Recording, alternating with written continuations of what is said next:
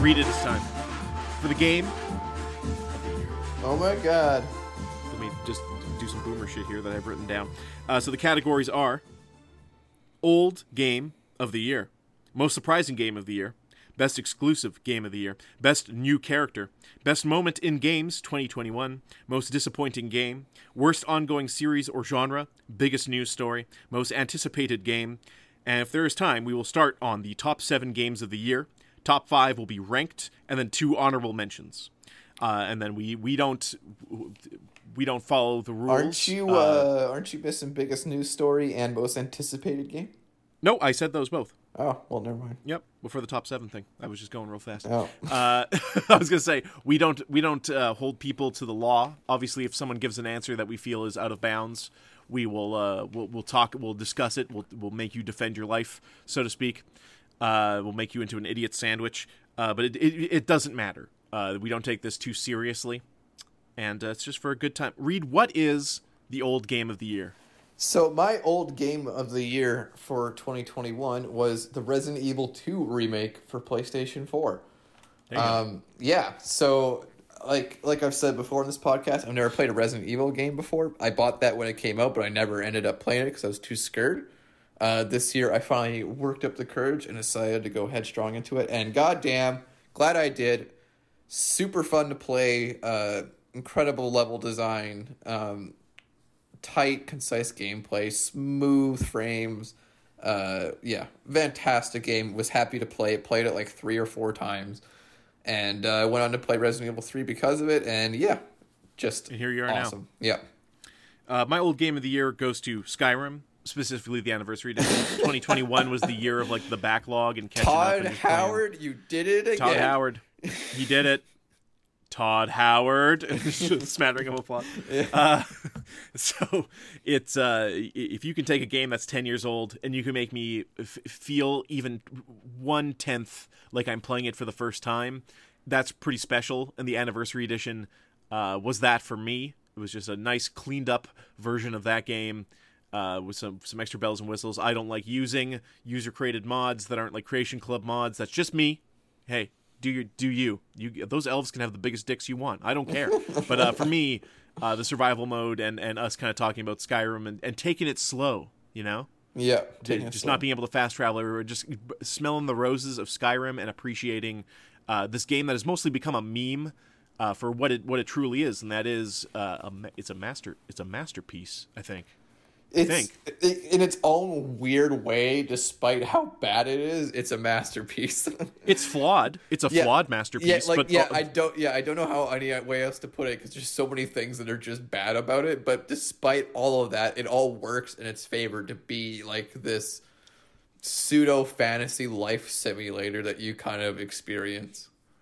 Yeah, exactly. It's not a video game anymore. It's above that. Like, you know those horror movies, like I shouldn't say horror movies, like you know those movies or shows where like a person is transported to like a fake world and they're interacting with the John people. Carter of Mars. Yeah. And like those people just start repeating the same lines and they realize they're in like this fucking horror movie.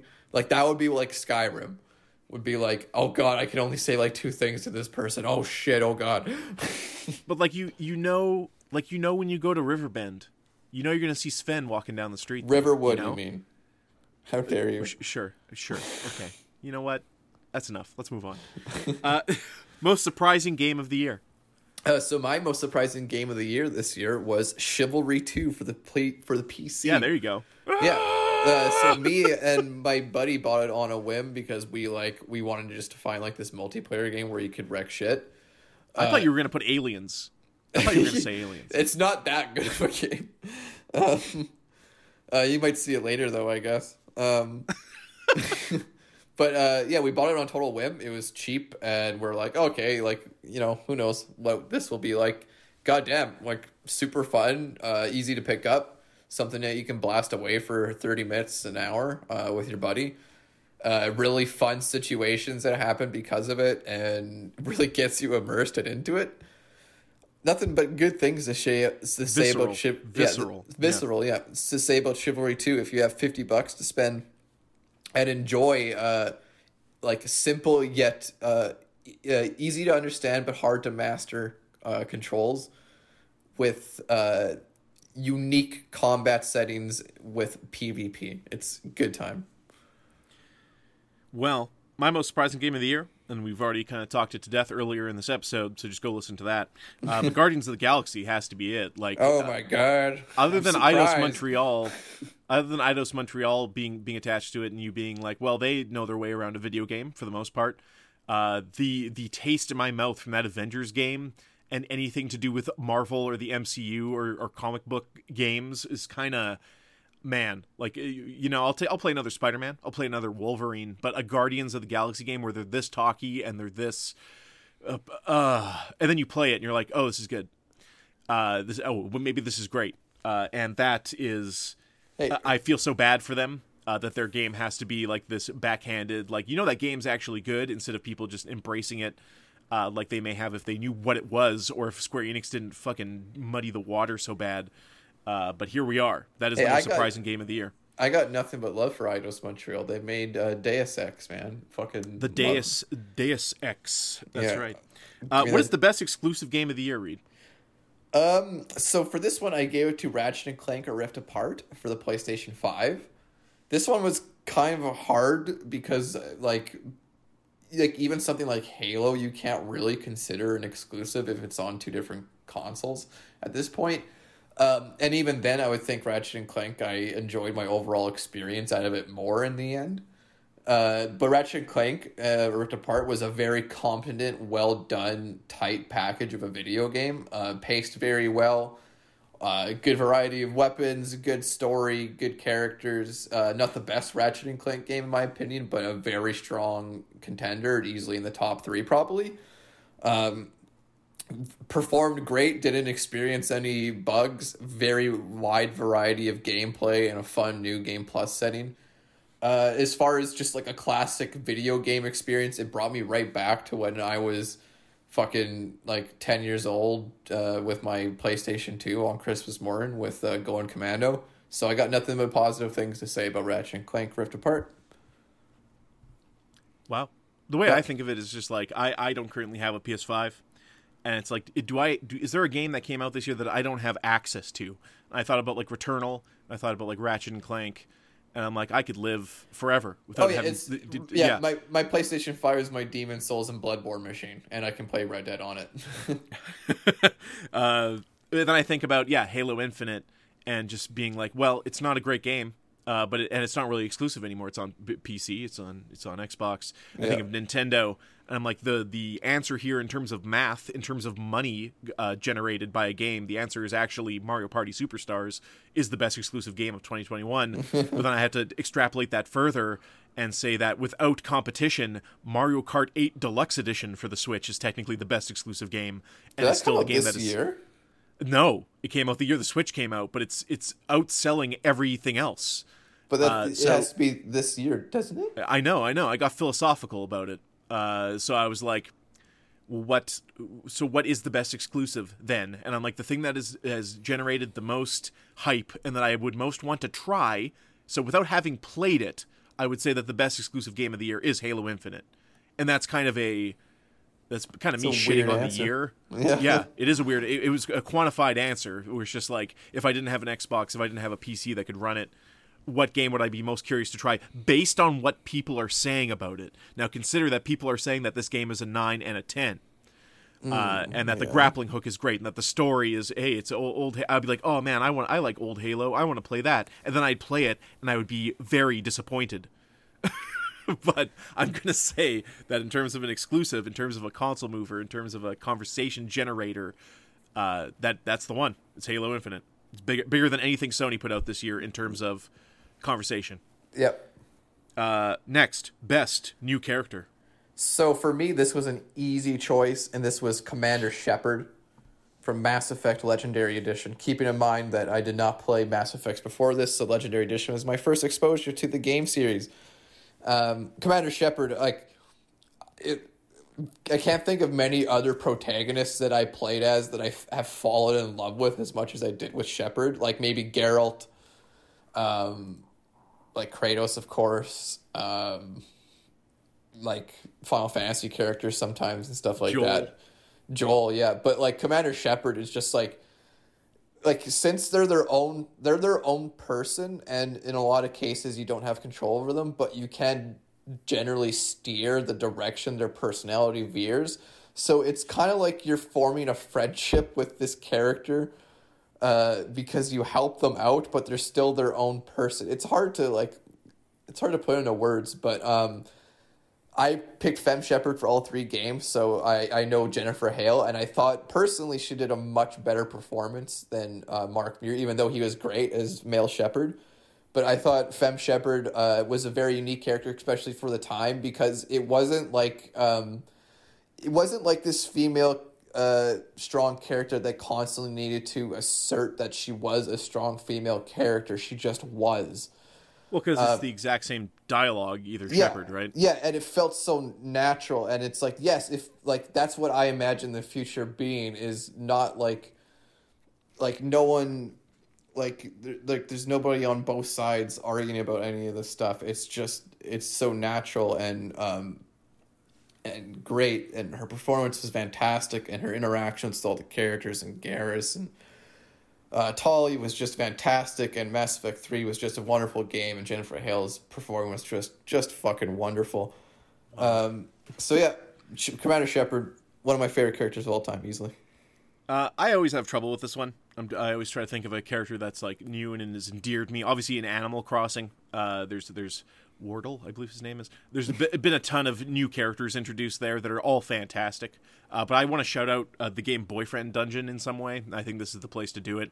And that I felt the writing, for the most part, in that game was pretty solid. You get a really eclectic group of characters, and you have very different interactions with them depending on what you divulge and how you go. But I laughed out loud at a character in that game, the Tall War, named Sunder, who is like this himbo. He's got his shirt open all the time, just 8-pack abs, brown skin, long hair, holding a rose in his teeth kind of dude. And he, the whole time, he's mysterious and he's brooding, and he's not what I was going for in that game, but he's the first guy you meet, and he's the first weapon you get. And it's you do a lot with him earlier on tutorial-wise, and then later on you can explore your relationship. And I kind of just shut this person out the whole time. So when the twist happens, where Sunder reveals that he's actually like a 200-year-old vampire, and he's trying to like act like this has shattered my world and like it's really shook me up, and I just no-sell it, it was making me laugh out loud the way it was written. Where someone thought like, well, what if someone doesn't give a shit that there's a vampire in this game, and they left a path there for me. And I had a really funny interaction with that character, who just kind of then becomes obscure in your story of that game. But a lot of the characters in that game have their moments, and I'm going to say that character really stood out for me, and that moment in particular really stood out to me as being good. But honestly, if I could say, like, also Drax from Guardians of the Galaxy, like this version of Drax is maybe a character I want to see proceed in video games, like. If they make a Guardians of the Galaxy 2 video game somehow and Drax isn't in it, I'd be bummed, because like that characterization of him is so fucking good. Okay, we're running up to 50 minutes here, so this is probably going to be a splitter. We can keep going. We can stop. What are you feeling, Reed? That's entirely up to you, man. I can send you 2 files, or I can send you 1. Let's try to hit 2 more categories. All right, and then we'll save the rest. Yeah. Let's do best moment in games 2021. Easy. FF Stranger Paradise memes. That's it. The edgy ones, the punching chaos, the iPod. It's all there. It's all great. It makes absolutely no sense for this to be a Final Fantasy. Yeah, it makes no sense for this game to be a Final Fantasy 1 prequel. It looks like shit. Chaos. Yeah, it looks like a slower Dark Souls 2 somehow. But like it has a job system, so I'm fucking here for it. It's you went a different way with that. I looked at best moment in games as like a moment that happened in a game you played, but that is a completely valid. You're saying the best thing that came out of video games in 2021. In 2021 was Stranger Paradise was that fucking trailer that was taking itself all seriously, and that dude shows up in that t-shirt, and he just keeps saying chaos, and he won't fucking stop. Yeah. My best moment in games, and I'm like bastardizing these categories just to fit in games that I can't fit in otherwise, is I told my wife about that game Unpacking, and then she just goes into the Xbox store on PC, and she just downloads it and starts playing it. I'm like, that game's not out until tomorrow, and she's like actively playing it. I'm like, well, look at you. playing a game. You did it. Early. I proceeded to watch her play the whole thing, basically, just like over her shoulder, watching her do this unpacking game. And it's a tough game to watch in that it's a game about organization. It's very free form. So to watch what someone would do to put something away, how someone would organize something versus how you would organize something, it becomes like a backseat gaming game for sure. But I tried to just keep my cool. Every time you go to a new level in that game, there's a moment where you're disoriented. All you know is that you've moved. You're in a new place. Who are you? Are you the same person? Do you have the same stuff? Why are you here? What has transpired?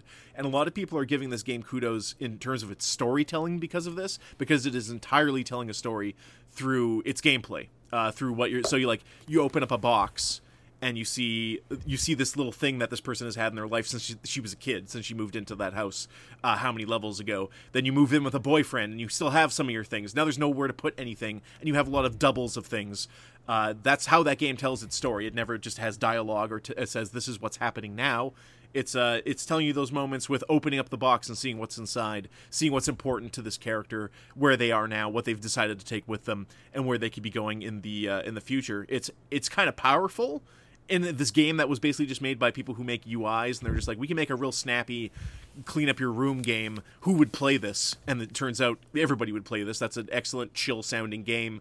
But then to also put that little bit of, I'm assuming, intentional heart into how you're telling your story and what items this person's bringing.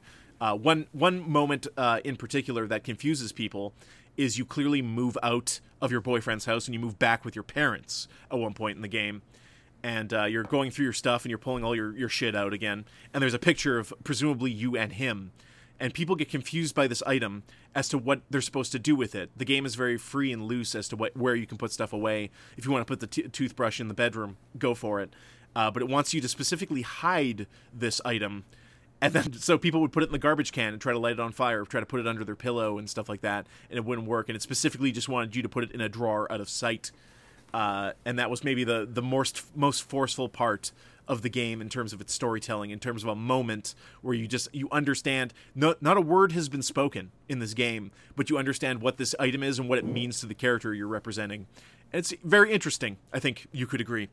So here's the thing about unpacking. It turns out the person in the photo is your sister. Oh my god. It turns out that it's like other games could learn from this. Other games could be subtle. Obviously, this is a game that demands your attention. It's putting an item in your hands and telling you to regard it. But then there's stuff like Guardians of the Galaxy. I go into Drax's bedroom, and he has Sarcasm for Dummies sitting on his bed. And then later on, I see him just in the common room, and he's reading it. He's like halfway through the book. And then I see later on that he's further through the book. This is something that the game does not bring attention to. But if it's something that you've noticed, it makes it feel that much more full and like a living, breathing thing, you know? Yeah. All right, let's go to most disappointing game. Oh, this one's easy for me again, and it's Halo Infinite. Nice. So after enjoying the multiplayer and the opening bit of Halo Infinite, I was very much ecstatic for the rest of the game. Especially hearing all the 9 out of 10 reviews, 10 out of 10 reviews. Everybody's saying like, "Oh, it's like the best exclusive of the year." Yeah, best exclusive of the year. It's like easily like it's a return to form for Halo. And then I played the other 2/3 of the story, and I was vastly disappointed. We've covered it in length on previous episodes, so I won't go into it in any great depth. But it completely abandoned Halo 5 in 2 seconds, which I feel like that's too quick to just completely. I feel like there's an entire game missing here, essentially, an entire story missing here. Sudden if you're changes. going to replace it with something better, that's fine, but they don't. Yeah, sudden changes in character morality, in a snap, and it completely deflates the effectiveness of their turn in previous games. Just the same enemies coming back that we faced since Halo 1. Stuff like that, it's just super. It was disappointing to say the least, and we covered it in length, so I won't go into it. Yeah, that was a big consideration. It's my honorable mention for this, but the true most disappointing game for me, and it's a pandemic, this is when they decided to do this thing. But the idea that they decided to do this at all. So let's think about MMORPGs. Let's think about Final Fantasy 14 and how they completely relaunched it. And now it's one of the biggest games of all time. Like, you queue up for 5 hours to just get into the game. They had to take it off sale because too many people were playing it.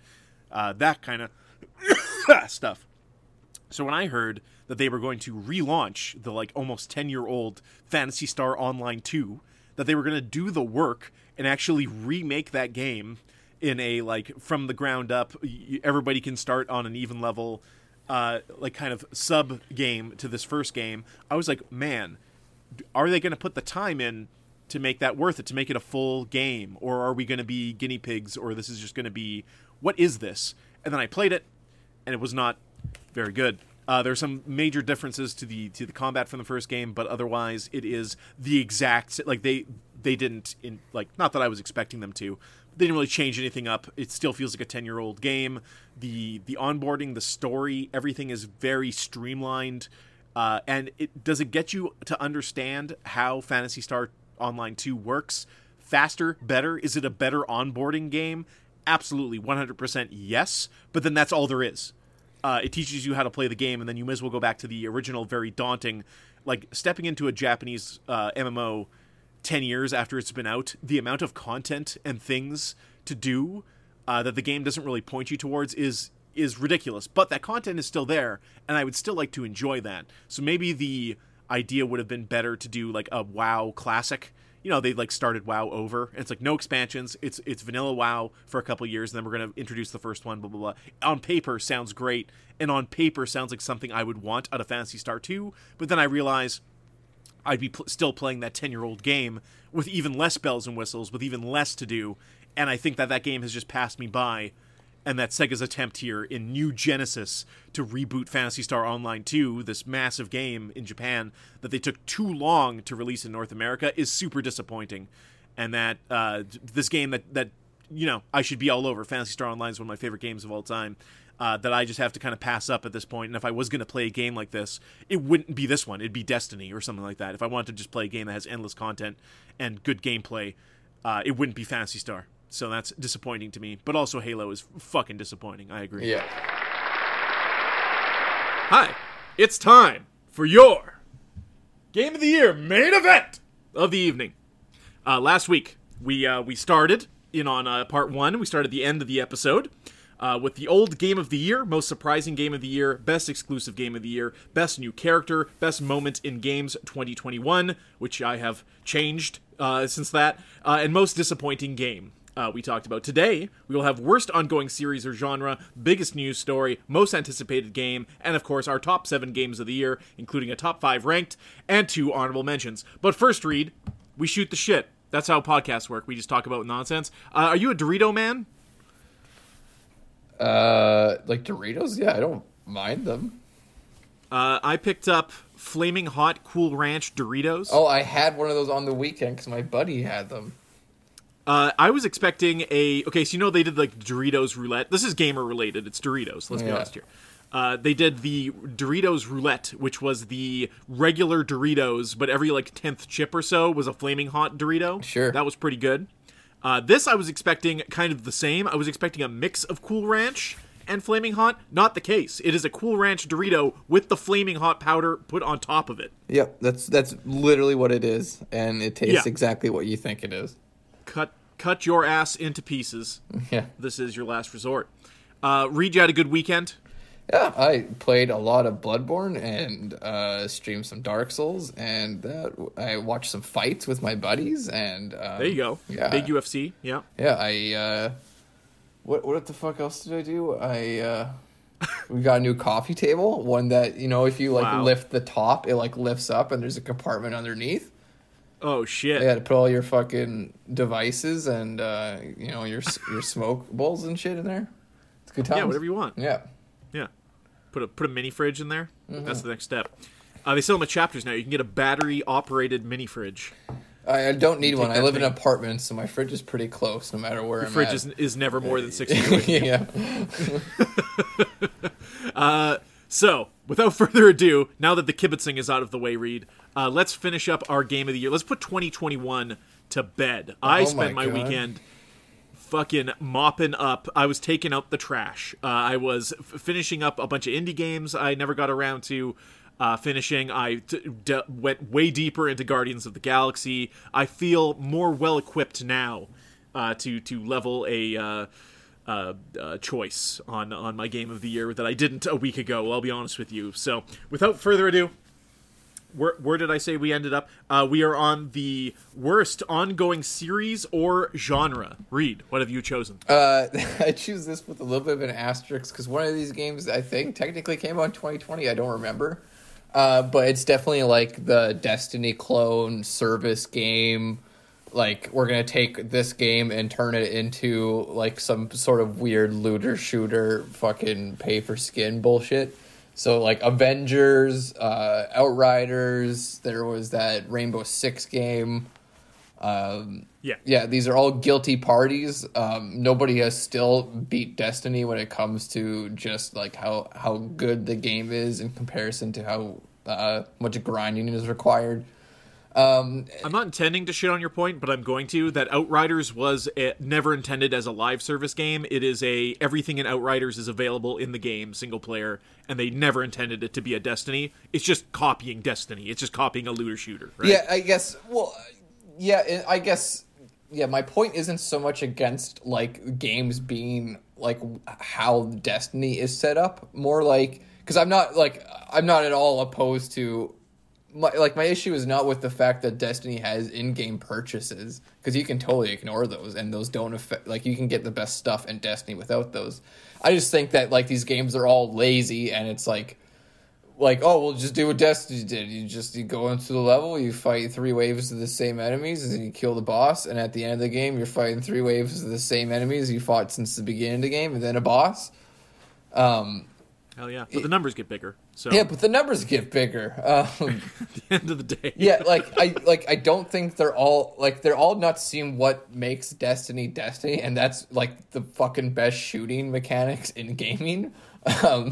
Like, if Destiny didn't have that, no one would fucking play that game. Like, so all these other games basically haven't got the gist that they either need to have like amazing gameplay in one aspect, or they need to streamline or adjust the Destiny aspects in such a way that the game's more appealing. I think something like The Division gets a bit closer to being its own thing at that point.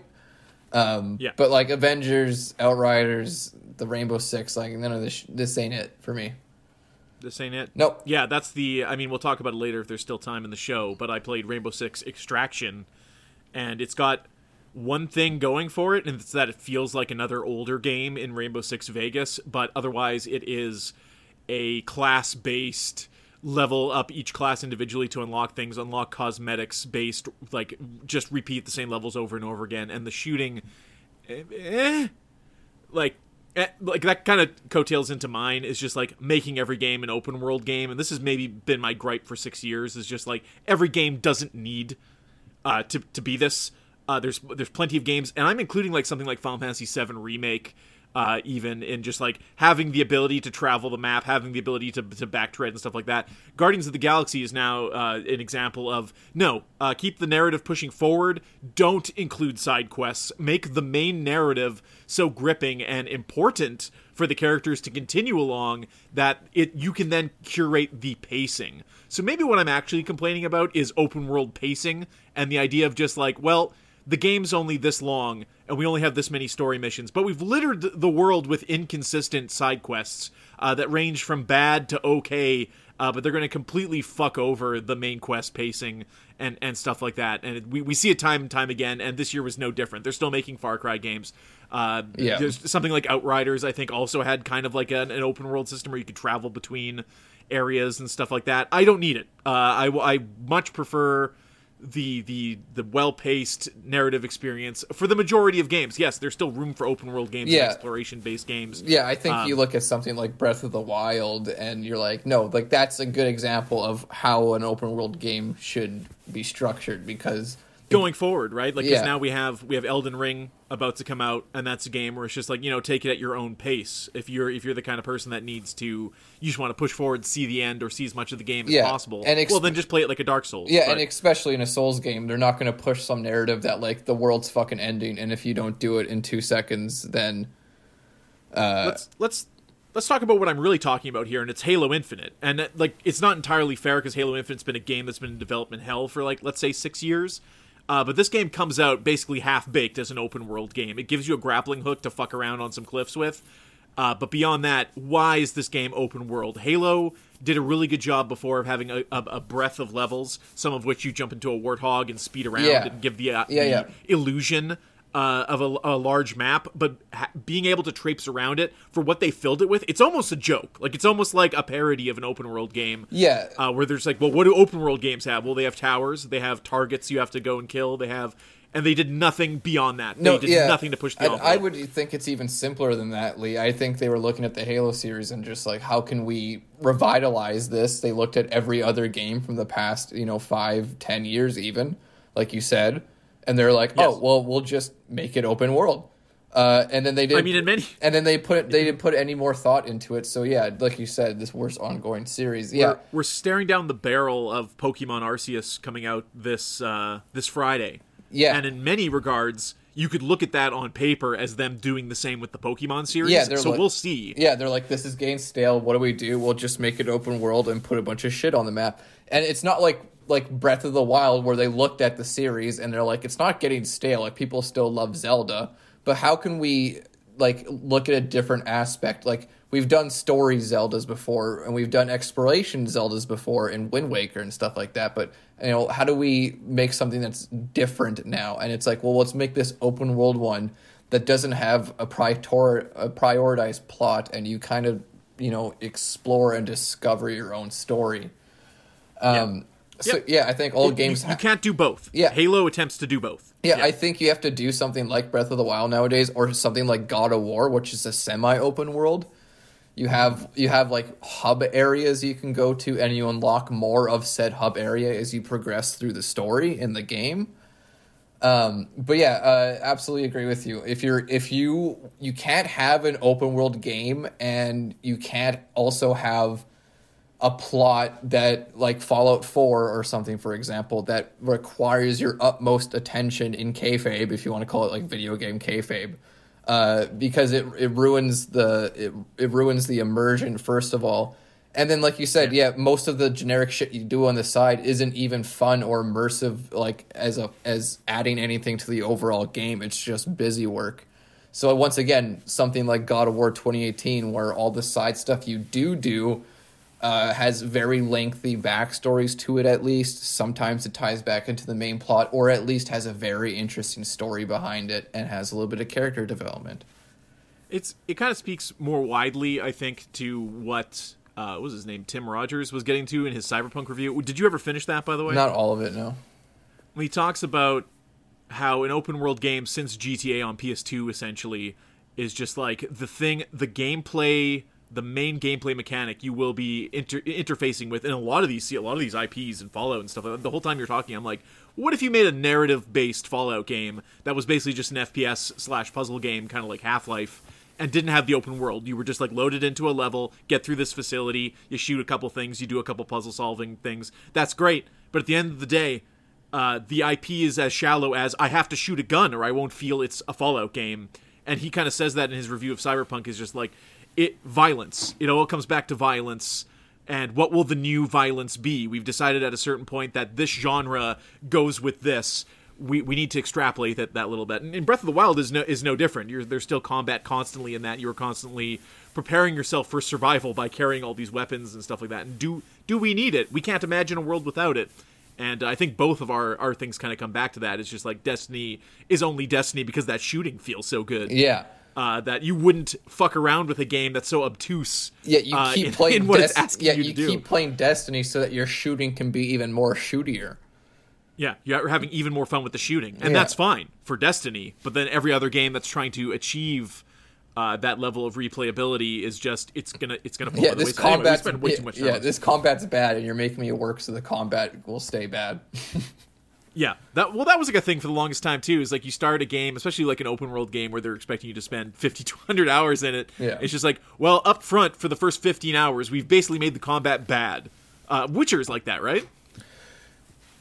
Yes, it's like and you're so limited at first. Witcher's combat always kind of just stays how it is, which is a little bit floaty and Stays bad. Yeah, and not very responsive. But that's not why you play The Witcher. You play it because every single side's and another great example of how an open world game should be structured. If you are going to put a bunch of shit on the map, like have really good writing behind it, because that's what Witcher 3 is. It's 95% side quests, but all those side quests, every single one of them is incredibly interesting, always has like a point to it. It's always thematic, always has something going for it. But yeah, Witcher. You're right. Cyberpunk is very disappointing. Yeah. Witcher doesn't have good combat, and it will never have good combat. But it doesn't need it because you're not playing it for that. It's not like bad. Sure. It's fine. It's fine. Well, next up, biggest news story of 2021 in games, Reed. Well, I'll just say it, and then you're probably going to have the same one. Then I'll let you talk about it, which is Blizzard Activision. Yeah, you don't even have to elaborate on that, because at this point now, between us recording last time, literally the day after we recorded, Microsoft has gone and opened up their wallet and spent just under $69 billion to acquire Activision Blizzard. And we'll talk more about that in the news or next week, or it's already been talked to death, and what the actual implications of this are. People are acting really stupid about it. They're like, well, Call of Duty is going to be an Xbox exclusive. Yes, eventually. Call of Duty will be an Xbox exclusive. It's all based on contracts. So what Microsoft would like is for PlayStation to be like, give us some of that Game Pass on our console too. And that's the backdoor way we'll get those games back on our platform. But I digress. That's Activision now. The entire year has been marred with of course, I think since the summer or so, all these allegations from Blizzard, from Activision. The Activision Blizzard has delayed number of games. They've been consolidating, moving things around, a lot of shadow stuff going on, to the point where Bobby Kotick calls up Phil Spencer and says, hey, we'd be open to you buying us out. Apparently EA was also interested in that, which would have been interesting. So, yes, you have the repeated beating of Activision Blizzard in the news as they've been sued by the feds. They've been crumpling up and throwing away HR things. They have a completely toxic and awful work environment. Just recently, I believe the Raven Software team, who is QA testing on, I want to say, Warzone, they just unionized, and it's like 30 or so of them. So that's the first major video game studio to have a union in it, and it's brought on for as bad as the conditions were, and for as much as a lot of video game devs have talked about unionizing and stuff over the years, this is what pushed it over. This is a huge story that'll have implications for years to come. There's a precedent now for this. And then on top of the cherry on the top of all this is they get fucking bought. And now Microsoft owns all those IPs dating back to the beginning of fucking video games. Activision runs deep, man. It goes back to before either of us were born. Yep. On consoles that people were playing before we were born. So that's a huge catalog. That's a huge news story. And we're just kind of sitting and waiting now, because apparently they won't take full control of Activision Blizzard until 2023, at which point you can fucking kick Bobby Kotick to the curb and call him a cunt or whatever. Until then... As this is all closing, Microsoft can't really say one way or the other how they're intending to improve the situation there. So the people who are working there, man, they've basically got a year and a half, and they don't know what's going to happen. They don't know if their jobs are safe. They don't know what Microsoft's plan is with them when they take over. Are they going to be consolidating studios? What does this company look for? Absolutely massive story that we'll be talking about for years to come. And I mean, at the end of it all, we're hoping that Microsoft, admittedly, as far as anybody knows, is a better place to work than Activision Blizzard in terms of all these things that have been going wrong, and hopefully they can right that ship. But Microsoft's monopoly on the video game industry grows ever strong, and we could all be looking back on this and laughing if, say, the government steps in and says, hey, no, you know what? You can't buy Activision. That's still a possibility.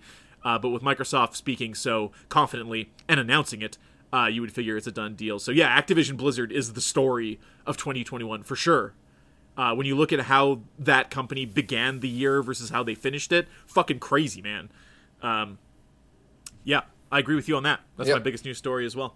All right, Reed, what is it? What is the most anticipated game Oh, it's going to be a big shocker to you, I'm sure. It's Elden Ring, which is coming out in about 30-some days as of this recording. Yeah, hell yeah. Fuck, what can I say? I'm going into it fairly blind. I've seen a little bit of gameplay, like maybe 10 or 15 minutes, but generally... You're going to play it blind like that guy who beat... Yeah, I beat it blindfold. Sekiro blindfold, yeah.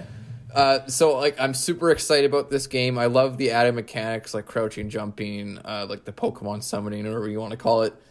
I'm very excited to see how the building as far as characters go and stuff like that. Especially excited just to navigate the world and see how much... Like Dark Souls, you can already exploit it or manipulate the game in such a way to your favor very early on in most of the titles if you know what you're doing.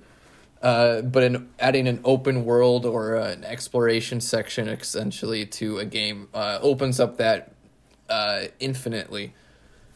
It gives you the impression that perhaps you can go get a lot of things earlier than you're intended to if you have the guile and the skill, which I'm always down to do those kinds of things. So I'm very much looking forward to this title. It's absolutely going to be my favorite game of the year probably because I'm an absolute Dark Souls mark.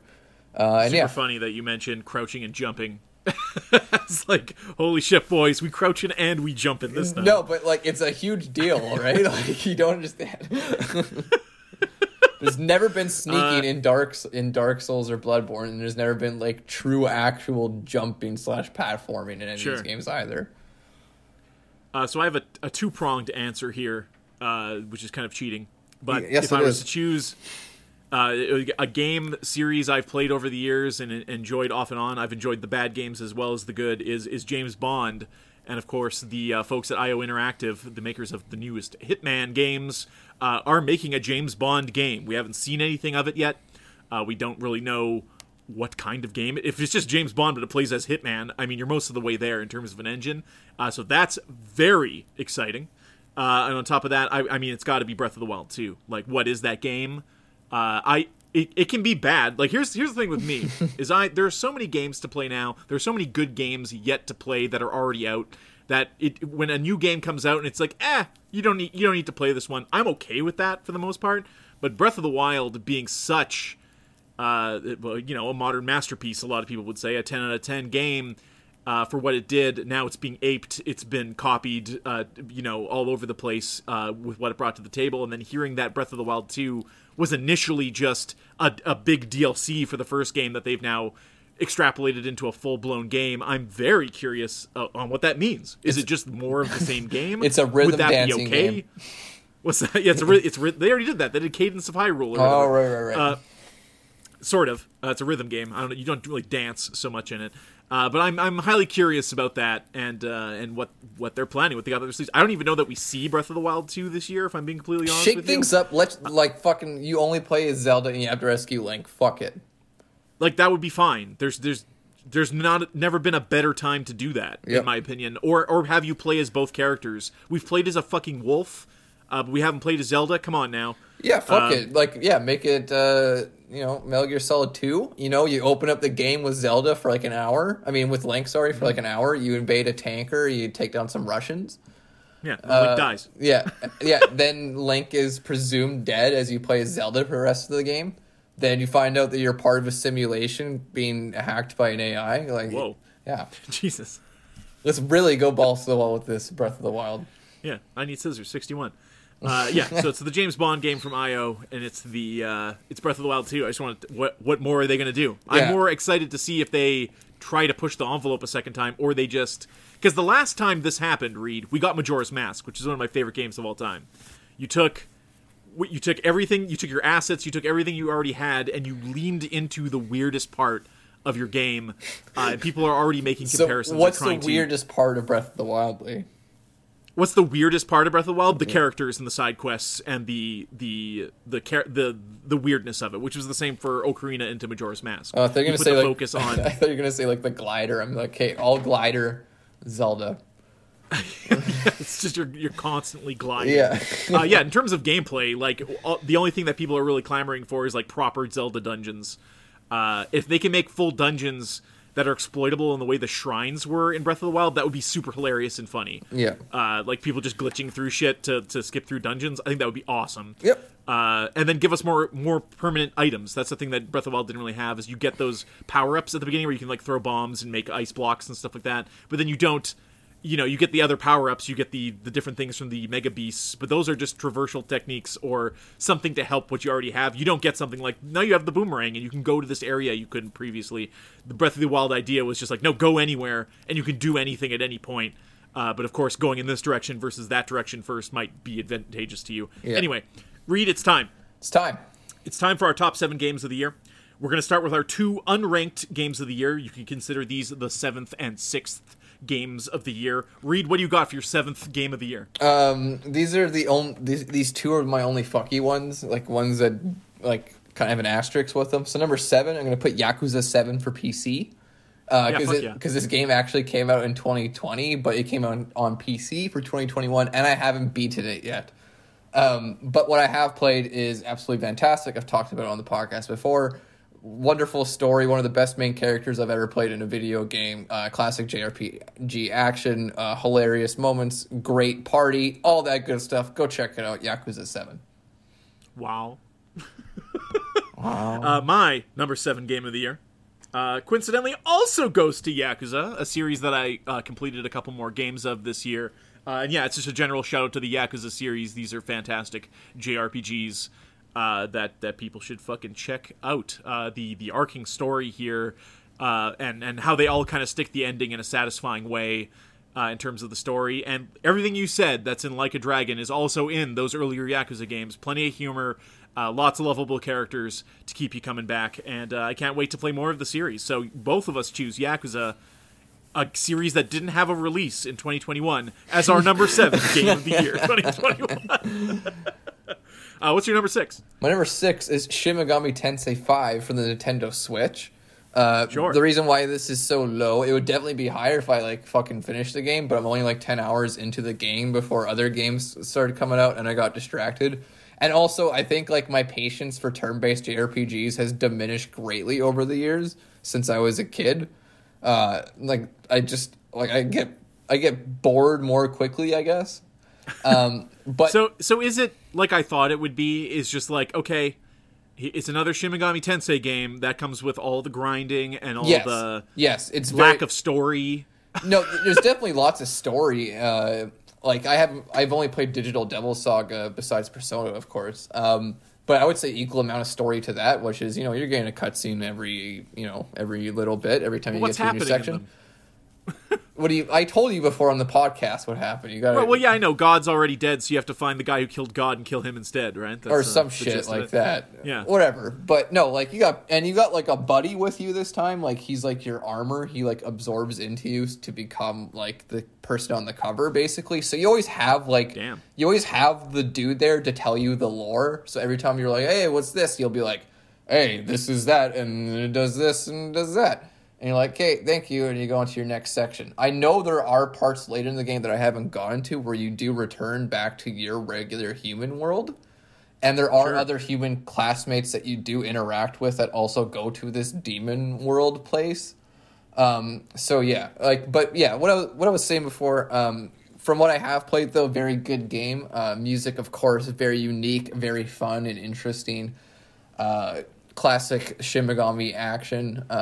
And they do kind of like a semi-open world thing with it, which is pretty neat and interesting, where you can progress through it really quickly if you have to, but there's also lots of places to explore and catch unique demons if you want to. But yeah, that's my number 6, Shin Megami Tensei 5, because I've only played about 10 hours. Cool. So this one comes with an honorable mention too, but my number 6 is Ghost of Tsushima Iki Island DLC, but also shout out to Legends, which we played the fucking shit out of this year. Yeah. Which has been out for a while, of course, but we came back to it. And they were adding content to it this year, which is fucking crazy. But yeah, Iki Island is fantastic. It is a great companion to the main game. If you are as in love with Ghost of Tsushima as I was, it gives you another little map to do everything on. And this is contrary to, of course, what I said earlier about open world games. But Ghost of Tsushima straddling the line between the old and the new, giving you an environment that's fun to traverse, even if you aren't looking for an objective. The fact that there's stuff sprinkled throughout to get to is great. you get a bunch of power-ups and new stuff in this DLC, as well as if you start a New Game Plus, there's a bunch of hidden abilities and stuff like that. I did get a charm in New Game Plus that makes combat as bloody as possible, so you're cutting off as many arms as possible. Oh, that's sick. That shit's all fun, on top of you just being a god because you have all your abilities from the end of the game. Horse armor, hell yeah. Let's go. The story's great, like I said. It's a companion. It deals with Jin's relationship with his father, and on equal parts respecting who that man is and what he had to do, but also knowing that he committed quite a few war crimes on that island in his day, and Jin kind of not trying to clear the name of his father and his last name, but saying that, hey, he is not that same person, and he is here to help. Let's let bygones be bygones, and you actually interact. I don't know if you're going to go back and play, but you do, of course, meet up with the literal murderer of your father in that DLC. Oh. And it's a story of forgiveness and then moving on, and the island and all that. Man, I love that there was more Ghost of Tsushima to play this year, because I had a massive hole where that game was previously. So I am 2 trophies away from having 100% trophies in every... Of course, I have the Platinum already, but I need to beat that raid in Legends, and I need to just complete New Game Plus, and I've got them all. Right on. And fuck yeah, that game. All right. Number 5, ranked. Reed, what is your number 5 game of the year? I'm very curious of what your list is. Yes, so my top 5. So these are all actual games actually released in 2021. Okay. And as a whole, 2021 was pretty fucking lackluster. So, numbers 5 is Aliens Fireteam Elite for the PC. Which, speaking of, like... spit out my fucking drink. Which, like, speaking of fucking shitty Destiny clones. But, like, you know what? This game was cheap. It was not a full-price release. It's on Game Pass now. Yeah. They never made no bullshit about what this game was. They got you into the action in, like, 30 fucking seconds. They're like, you're here to shoot aliens and, like, see the cool guns that you remember from the movie, and god damn it, they were right. The classes are fun to use. The, like, very stable connection. This is, like, top 5 good points. Stable connection. I was going to say, you know what would work really good in that game style is a Terminator game that's set in the future. If you're just playing as the humans blasting robots all the time in, like, a co-op environment. Fuck it, yeah. No, honestly, they should release DLCs for it. And, like, here's the Predator DLC. Here's the Terminator DLC. Here's the fucking Stranger Things. Here's your Stranger Things DLC. I don't know. Stranger Things. Fucking got the Dan Harbour skin. Here's your Attack on Titans DLC. But yeah, that's my number 5, Aliens Fireteam Elite, because it was surprisingly all right. It goes to show you that if your game is fun, you're willing to overlook a lot of the if the game has a good DUI to it. If you're just sitting in front of it and you're like, I'm having a good time. It goes to show you, if you don't charge me a full $80 and you don't make any fucking comms about what your game is up front, like they did not hide this game as a shitty fucking wave attacking Destiny clone, and I was like, I'm fine with this. All right, my number 5 goes to the Animal Crossing New Horizons Happy Home Paradise DLC. Oh my god! Which is a game onto itself, on top of the massive update they dropped on this game, which reinvigorated it, almost like a sequels level of content dropped on us all at once, including the DLC thing, which is a game onto itself for dozens of hours of fun. They did it. They went quiet for a long time, but by God, when they opened their mouth back up, here it is. And I'm hoping this did well enough that they consider to keep making content for Animal Crossing, because they were pretty clear that this is it. We saved all these updates to drop them on to blow a massive load, the Animal Crossing Bukkake load on your face, but there's nothing left. We've emptied.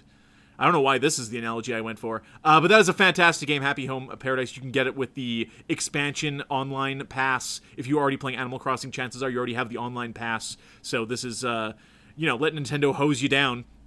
There's that analogy again. And play some Happy Home Paradise. Sure. Which is great. It's fantastic. Your number 4 game, Reed. My number 4 game is Pokemon Brilliant Pearl, Shining Diamond, whatever the fuck they're called. Damn, just barely beat out Aliens Fireteam. Yeah, just barely.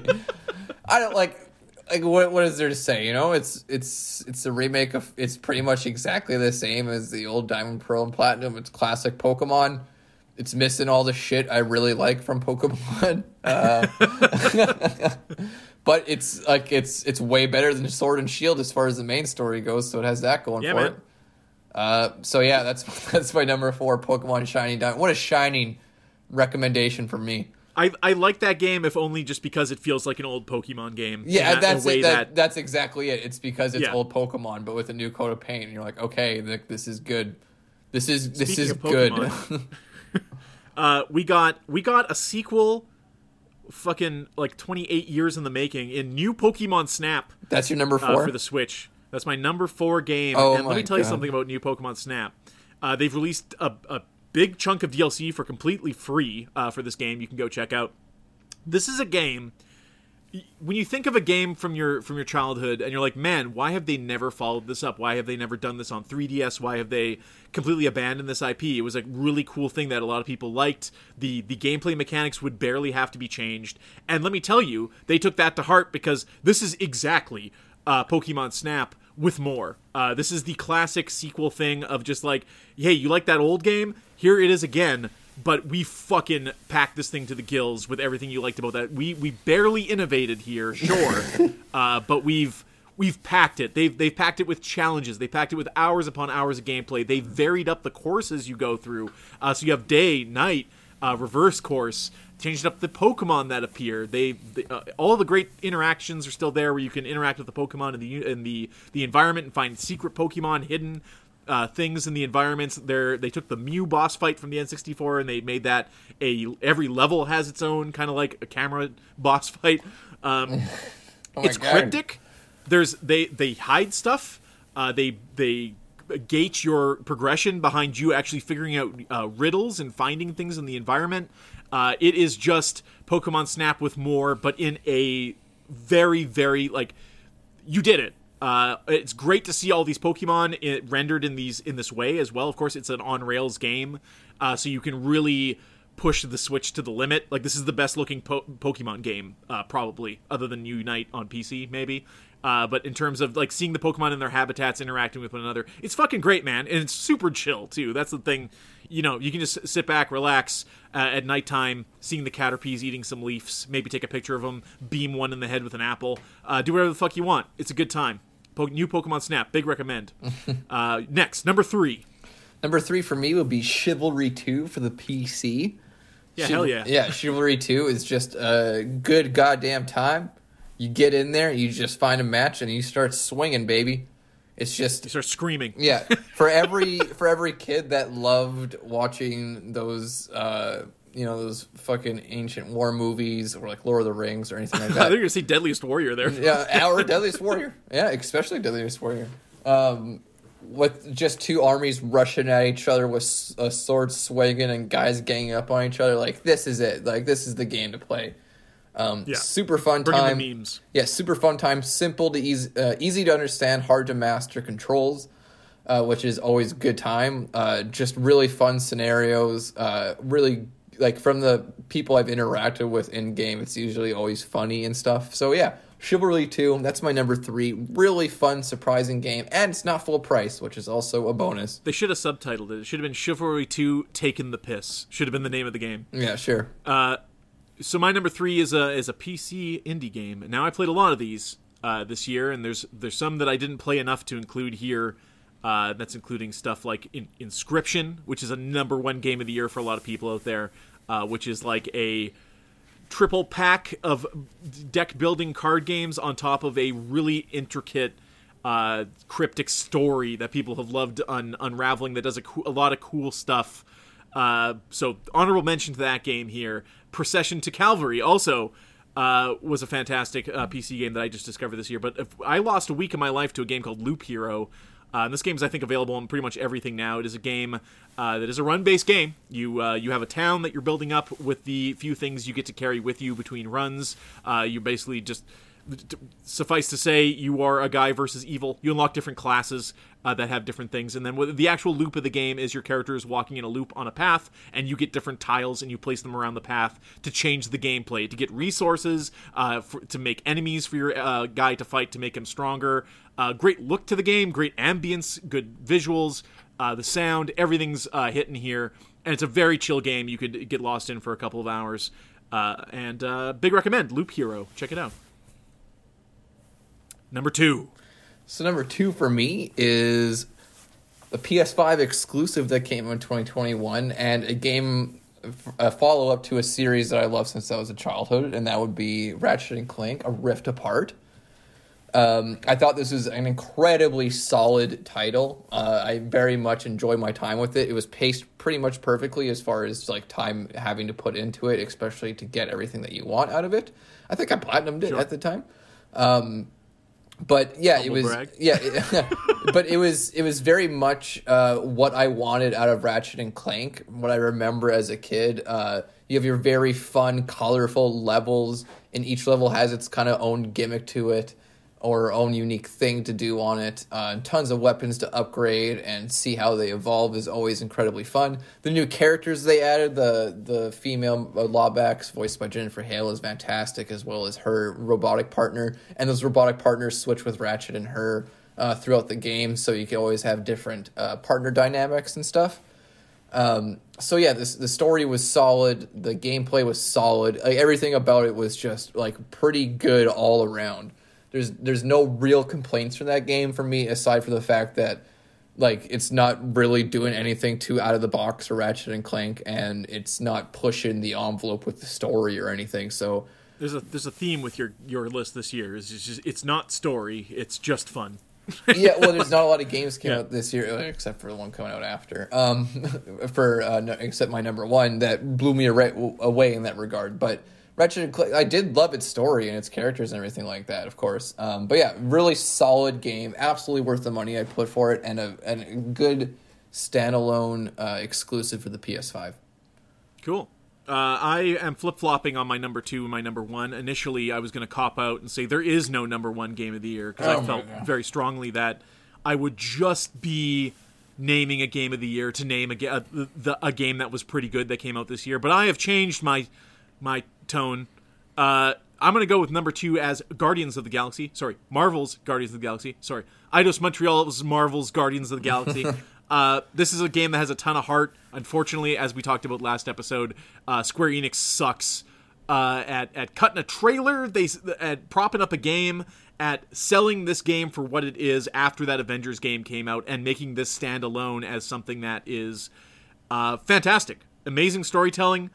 A great narrative. If you like the Guardians of the Galaxy characters, they are the best here. Gamora stands out, although the other characters are basically just like more of what you like, but Gamora here is much more enjoyable as a character. The conflict between them, how you interact with them as Peter Quill, how you feel like you're part of the story, and that the game is just, the pacing, man, is just perfect. Like I said, cut the side content out, put some collectibles in the game where if I run into an alley, I find a costume or something, that's fine. But keep me on the straight and narrow, and have a plot that is super important, filled with really colorful and interesting characters, gameplay that is completely sufficient, some great puzzle solving stuff throughout, new abilities you obtain. The combat just gets better as you go when you kind of learn to exploit it. Much in the way Final Fantasy VII worked, where you're just like, oh, focus on the stagger above all else, and then just unleash hell. That's the same deal here. Guardians of the Galaxy is absolutely fantastic. People should give it a try. Don't believe what you've heard or seen. Well, I guess believe what you've heard, because people have come around on this game and been like, oh, no, wait, this is good. Oh, fuck. It's a shame no one bought it. All right, number 1 game of the year, Reed. What do you got? Simple for me, that would be Mass Effect Legendary Edition. So this would be the first time I ever played the Mass Effect games. It was released in 2021. God damn it, it's my game. I thought you would go with Resident Evil 2 if that was the criteria. Well, no, but like the Mass Effect Legendary Edition was released in 2021. Resident Evil 2 Remake was not. Okay. So this totally counts in my opinion. This is my first time playing the trilogy. I can I can absolutely understand why people have fallen so deeply in love with these characters and with these stories. It's because, maybe not so much the stories, because like the overall Reaper plot is kind of like whatever to me. But like the actual characters, Garrus, Liara, Tali, especially Shepard, all the interactions you have, how you can shape your character, it's all just fantastic. It's absolutely BioWare at their peak when it comes to just writing good stuff. I can't speak for vanilla Mass Effect 3, but the Mass Effect 3 I played in Legendary Edition was fucking fantastic. I thought it was wonderful. The ending had me in absolute tears the whole time. I loved how every decision you had to make, how it was all difficult choices. I loved like when it came to the romance scenes and everything like that, like they never shied away from like what this should be, how these characters should flirt and everything like that. And it's all cheesy goodness that gives you a big smile on your face, and it's fucking awesome. Mass Effect is like, yeah, all 3 games, what a way to shape a world, shape aliens. Listen to that codex is just a great time to get all this lore. And yeah, but especially the characters and the character interaction is why I think people keep going back to Mass Effect. Yeah, hell yeah. Great games. It's just out on Game Pass now. I just downloaded it. So, Guardians of the Galaxy was going to take my number 1 slot because it is, like I said, it is everything. It's taking Eidos Montreal. It's giving them a massive, unlimited budget. It's letting them make the best game they can with the property they had, and they knocked it out of the fucking park. However, on the flip side of that, my number 1 game is Exo 1, which is an indie game which nails sci-fi perfectly in a video game in a way, you know, when you watch or read or play a really good sci-fi anything, and it leaves a lot of questions, like in an ambiguous way, but not in an unsatisfying way, in a way where you're immediately like, what did this mean? And then you realize that it means whatever it means to you, and the fun of it is now going and discussing with other people what they thought it meant. And that's not easy to do in video games or any medium, to leave you with that, like, I beat this game and I have not stopped thinking about it. I have what I think happens in this game. And it's not a game that's, like, narratively heavy, either. It is a UFO flying simulator. Reed, I know we're up against it here, so if you need to drop out at any time, I'll just talk to myself. Just let me know.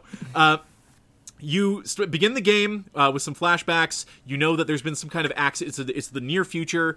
We've sent astronauts to Jupiter. There's been an accident. There's one survivor. He's the commander of the ship, and he has massive survivor's guilt. This is all told to you through like PTSD flashes and little bits of dialogue in between levels. What are the levels? Well, you are piloting a UFO, sort of, like a probe, through these different alien worlds. You are heading towards some kind of light, you are getting on it, and you are being transferred, you're being flung through space to another planet, and you are trying to work your way somewhere. And you kind of deduct as you're playing this that, who am I? What is this UFO craft? Blah, blah, blah, blah. Am I the commander flying this craft? What the fuck is going on?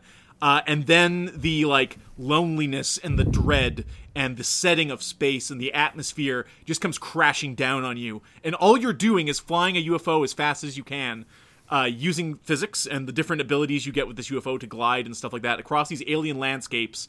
And you're trying to do it as quickly as you can while taking in these environments. And then with the story, and I can't really spoil it even if I wanted to, because I would be telling you my interpretation of the story. Whether or not the story even happens is interesting. It's creepy. There's no English dialogue. Everything is read to you in these muffled computer voices, like you don't understand English language anymore. And from what I can gather from it, if this intrigues anybody to go and play it, is that the alien plans were sent to Earth after this accident happened. The commander has safely returned to Earth, and he has survivor's guilt that he's the only one that didn't die of his crew, and he knows there's a way to go back. He knows there's a way to fix this. Alien plans are beamed to Earth, and it's for a probe. And they're trying to get different pilots to fly this probe to test it, and he knows it was sent for him. He knows deep in his soul that he is the one to fly this craft.